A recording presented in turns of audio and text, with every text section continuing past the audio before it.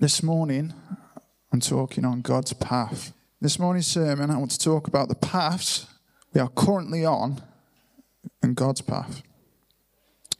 It goes without saying, each one of us are at different stages in our walks with God. Up and downhill, they soon change in climate. Which is why it is so essential we keep close to God in our times of hardship and plain sailing, if there ever was such a word for this life. So, I'm going to take us back a bit now, if I can try and log into the Pro remote. So, I don't know if you can see that. You'll have to forgive my poor quality on my camera at the time. This is my old phone. I was using it at the time last year. So, I went on a walk. This was back in October in Dimmingsdale, in Ramblers Retreat. So let's go through some of these images before I carry on. So yeah, those images. At the time, I thought I knew where I was going on this little adventure I was having. In October, I'd just started a new job. And often on a Friday, I would go to, whether it be a pub, cafe, I was trying to get some reading in. I'd never really liked reading growing up, and recently over the years I've started to find a love for that, and especially in God's Word as well, thankfully. And after coming out of Ramblers, I thought, I'm going to go on a walk. And so I went on this walk, and I took a route, and I took the right-hand side, somewhere I didn't really go up, and I thought, I'll go up there. So I chose a harder route I had not used before instead of going downhill. It quickly became a little adventure. I found myself getting lost a bit now and near the end. It became come down heavily. So it's what you always want and do when you're out on a walk, and it absolutely chucks it down. And I found myself getting lost a bit. So I found myself many obstacles as I was getting lost. I went on these other paths and thinking, I haven't been down here. And it's quite nice sometimes finding ourselves in a new location, a new area I haven't been in. And that can be like in our walks with God as well. Thankfully, I was led back to a familiar site once I had taken a neglected path. Just when I thought I'd got back to Ramblers, I had one last push, and it was this. By the end of this, I was drying my feet, proud of making it back without looking like a muddy mess. Listening to God as I wrote a draft for this personal message. So I've had this for a very long time. I've had this since October. You see, as Christians, we are presented with many paths, temptations, and easy routes, you might say, that might not always take us towards God. And the enemy whispers, go this way. That won't hurt you. You might as well give up and choose a different path. And many who have come and gone for the better or worse in their walks. To add some context, I was faced with these thoughts for a long time, a period of that time of the year. I could feel it coming, this conviction that soon turned sour as the enemy tried to use it to his advantage. I almost left my family, my home, but I chose to hang on and fight through what had been thrown at me in my battlefield, which is the mind, isn't it? I had to remember and return to the source of the spring to refill my dried up well. Trusting through the doubt, the pain, the sorrow, that God's path that I cannot always see and sometimes understand has a purpose. A way out of the storm I found myself in, leaving me with a renewed faith. So we're going to have a look at some examples now who had gone through hardships and highs on God's path. Likes of Joseph. Now, originally, when I was adding to this week, I would have had Moses, David, maybe Jonah, but I think we would have been here till after 1 o'clock, so I've had to condense it. So today we're going to look at Joseph. So if we can all turn to Genesis 39. So just to set the picture for you all, Joseph has been sold by his brothers to the Ishmaelites into slavery and has now arrived in Egypt.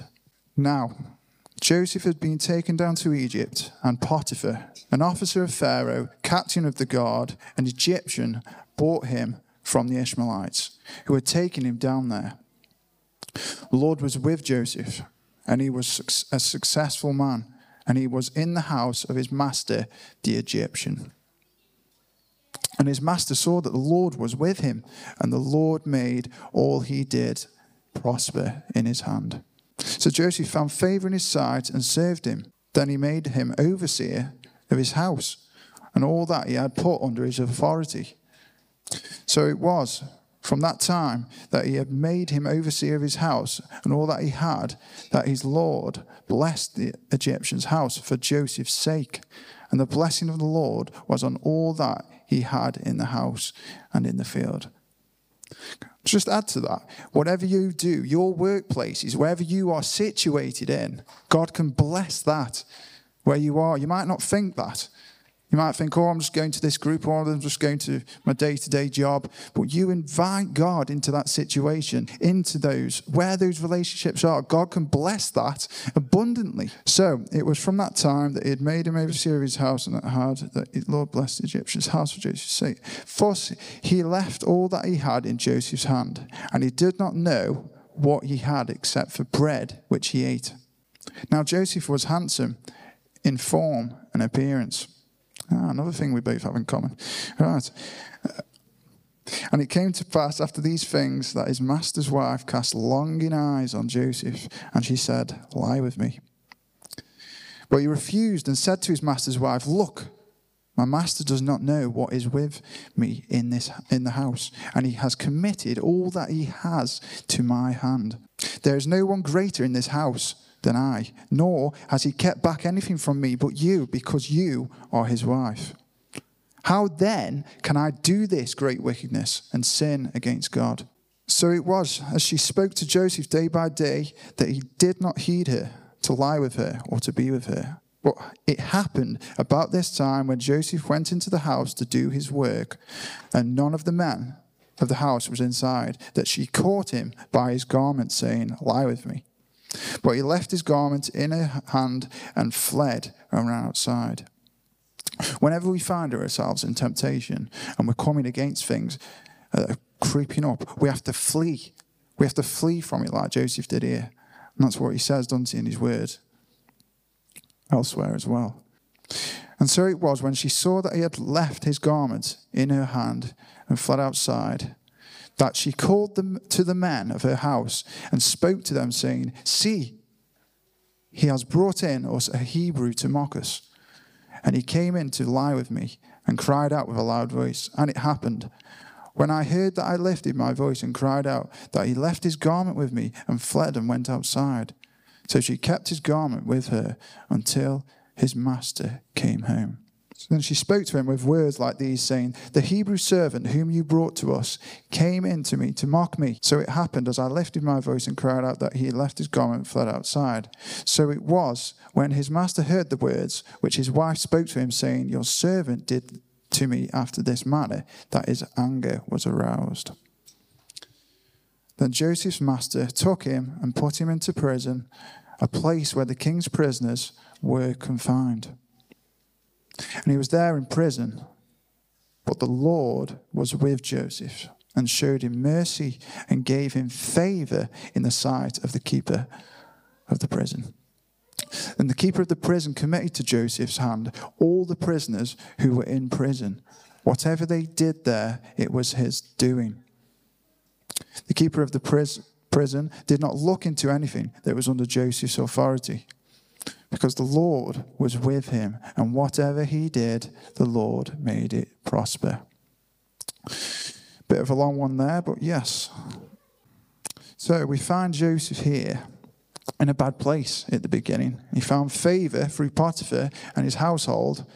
However, just as things are improving for Joseph, he was tempted and harassed by his master's wife, leading him to sent into prison under false convictions. Sometimes our circumstances are out of our control. Even when we stay faithful and we can think, come on, where are you, God? Where are you in this? Why is this happening to me? And doubt starts to creep in. As we're going through our day-to-day lives, there is all sorts trying to pull us away from God and make us slip up, breaking our devotions and practices of righteousness. Let us not trust any sweeter frames we are presented with, like Joseph here. And we're reminded, aren't we, as the flesh is weak, but the spirit is willing. He was faithful and yet was still found himself in worse places once again. As it goes on later, would last for 2 years in prison. What was going through Joseph's mind, I wonder? He must have struggled and broke at moments while in prison, questioning God in times of desperation. Do you know that from the time Joseph became a slave to explaining Pharaoh's dreams that 13 years had passed? I don't think I could do that. I'd think I would break, and I'm sure he would at times, and he did probably. All we have is what is given to us. And I thank the Lord we have, because what did Joseph have? He had God. He was close to God. He stayed with him, didn't he? I don't know if my faith could withstand the level of conflict and opposition. I think many of you are going through storms currently. Years maybe. Maybe you've had this.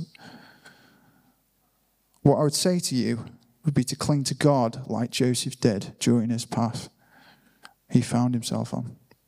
Keep your guards up. Don't do what I've done. Lower your guards down because you think, it's fine. We've got the wind behind my sails. It's fine. I've just come out of something. No, keep your guards up. Because from the lion that seeks to devour, rob and steal and destroy. Continually seek your Father in heaven and wise counsel. Not everyone around us is always good for us. It's hard. It's a hard pill to swallow, that, because there's many people I have come to know and love, and that maybe not necessarily wise counsel for me. And people have told me that through the church and other churches I've been when growing up as a young Christian. Wearing the full armour of God, then you will be firmly planted like a tree. Without these instructions implemented, we will be unprepared, defenseless against spiritual attack in our deepest valleys. So just as David says in the beginning of Psalms 1, 3-4, if you could all turn to that.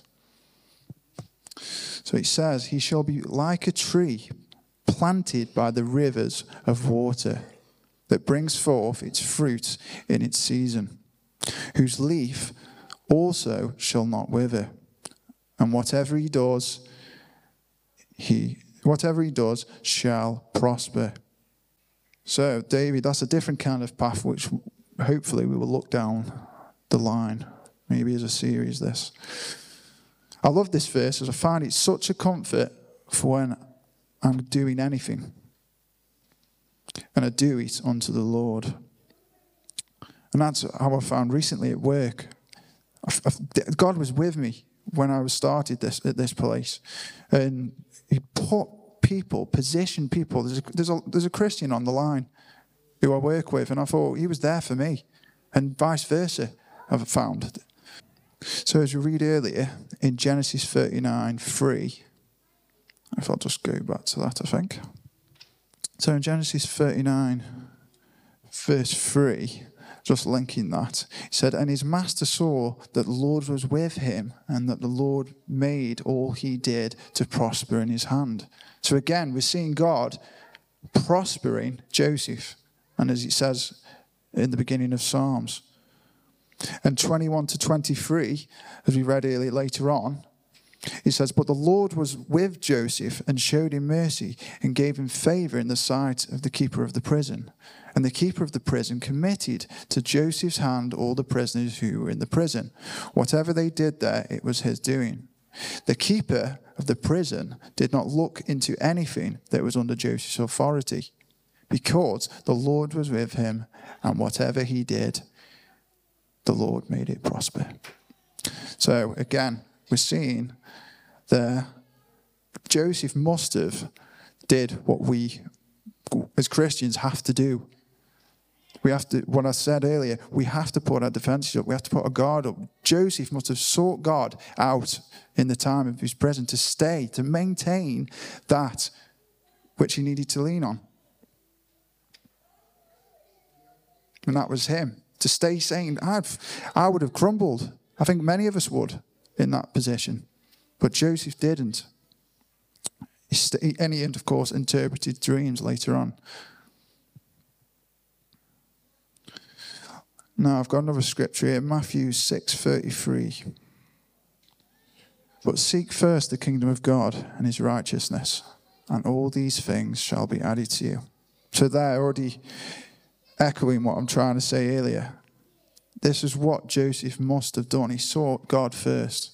Now, Joseph would have had a lot less than what we have now. We are blessed to have this.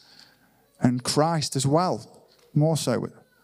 Though Joseph was limited to what he had with him, he must have leaned on God's understanding, not his own, especially when it came to discerning the dreams that was given by the baker and the cupbearer.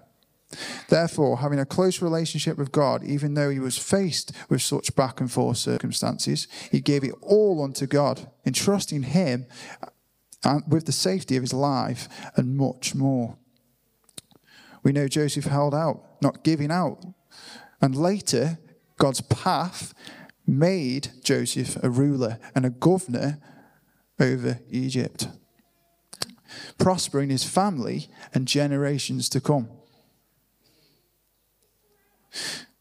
Now, I'm getting to a close now, but I want to encourage you with this message this morning, because I know there's a lot of things going on with people as individuals, there's the church as the body, and there may be you online as well. I want to encourage you, those of you who are going through those battles, and say this: he will never leave you nor forsake you. He didn't leave Joseph, he didn't leave Moses, he didn't leave many others, and he won't leave you now. God is not finished with you, and he has plans to prosper you.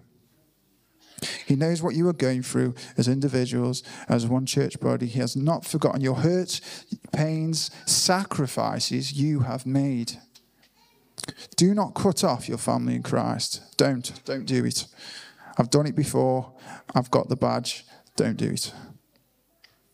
Or keep God at a distance. Because in the end, what good will that do for you? Yes, you will get your feet wet, like I did, literally and metaphorically speaking. And we will continue to get our feet wet, unfortunately, on this journey before we get to the gate. We get to the end, the finish line, like Chris usually says. So take heart, for he has overcome the world, friends. And God bless. Thank you.